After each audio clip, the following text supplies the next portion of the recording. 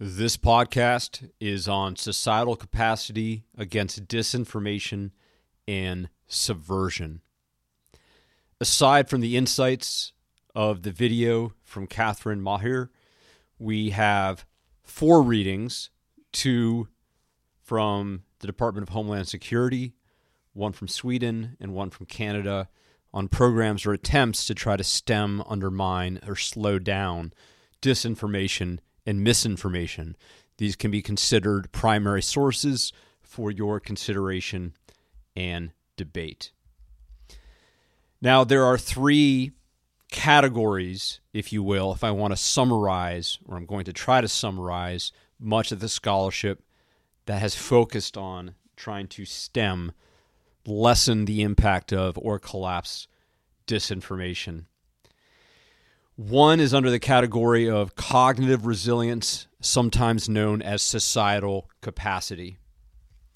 This is to require critical and abstract thinking skills at the elementary levels of education, formally and informally. Each citizen becomes a creative, critical, independent, insurgent, and healthily skeptical thinker and consumer of information, with an eye towards abstract thinking and object permanence. Teach and train basics of media literacy, how to assess credibility of press assertions. Teach and train basics of science journalism.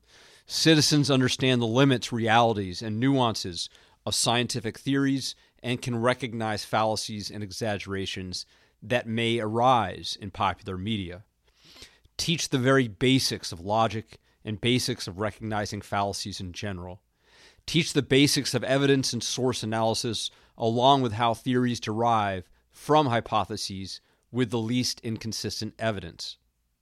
Try to create robust private and public competition on building an informal and independently thinking civil society.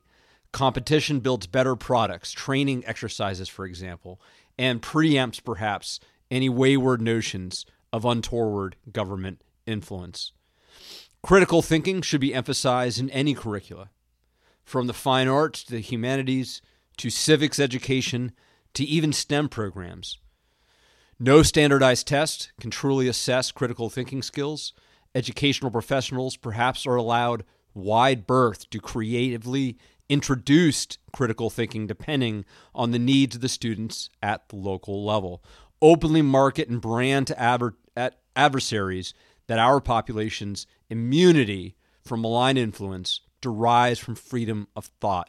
Build confidence in civil society that they are well equipped on their own to zero out malign influence attempts. The DoD, Department of Defense, the DOJ, the Department of Justice, and the DOE, Department of Education, often work together on such issues as foreign language learning and promoting certain applied sciences. There is already robust precedent and ethical and legal ways in which defense and justice may work with education openly and constructively. And finally, advise legislators and legislative staff on national security vulnerabilities of current social media business models that profit from selling user information for each millisecond of views, rewarding amplification of disinformation, conspiracy theories, polarization, rage, isolation, illegal activity, and promotion of terrorism. The second category is to identify and describe disinformation. The effects of malign influence are often dissipated when people become aware of influence attempts. Human beings generally do not like to be lied to. There are definitely exceptions to this, as we discussed a little bit in our last lesson, and do not want to feel manipulated most of the time. These are the reasons that deception is often the other side of the influence coin. If people are aware that they are being influenced, the influence attempts may be less effective in some cases in some communities. Build trust between agencies that identify malign influence on the one hand and civil society. Institute attempts at true glasnost or surgical truth-telling.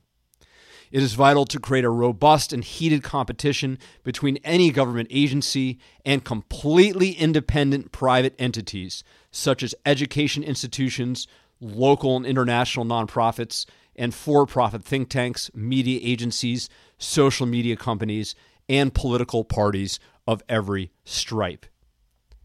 The final category is pain and costs. Retaliate with any or all instruments of power to cause an adversary to cease their attempts at malign influence, to include publicly outing and identification of disinformation operatives at all levels. The use of shaming, if you will. Make the cost so high that any adversarial government leader, no matter how seemingly rational or irrational, will cease or at least lessen malign influence. Very often, this can be attempted via economic and diplomatic strategies, but can also involve influencing the antagonist government and civil society. In other words, influence the influencers, subvert the subversives. Thank you.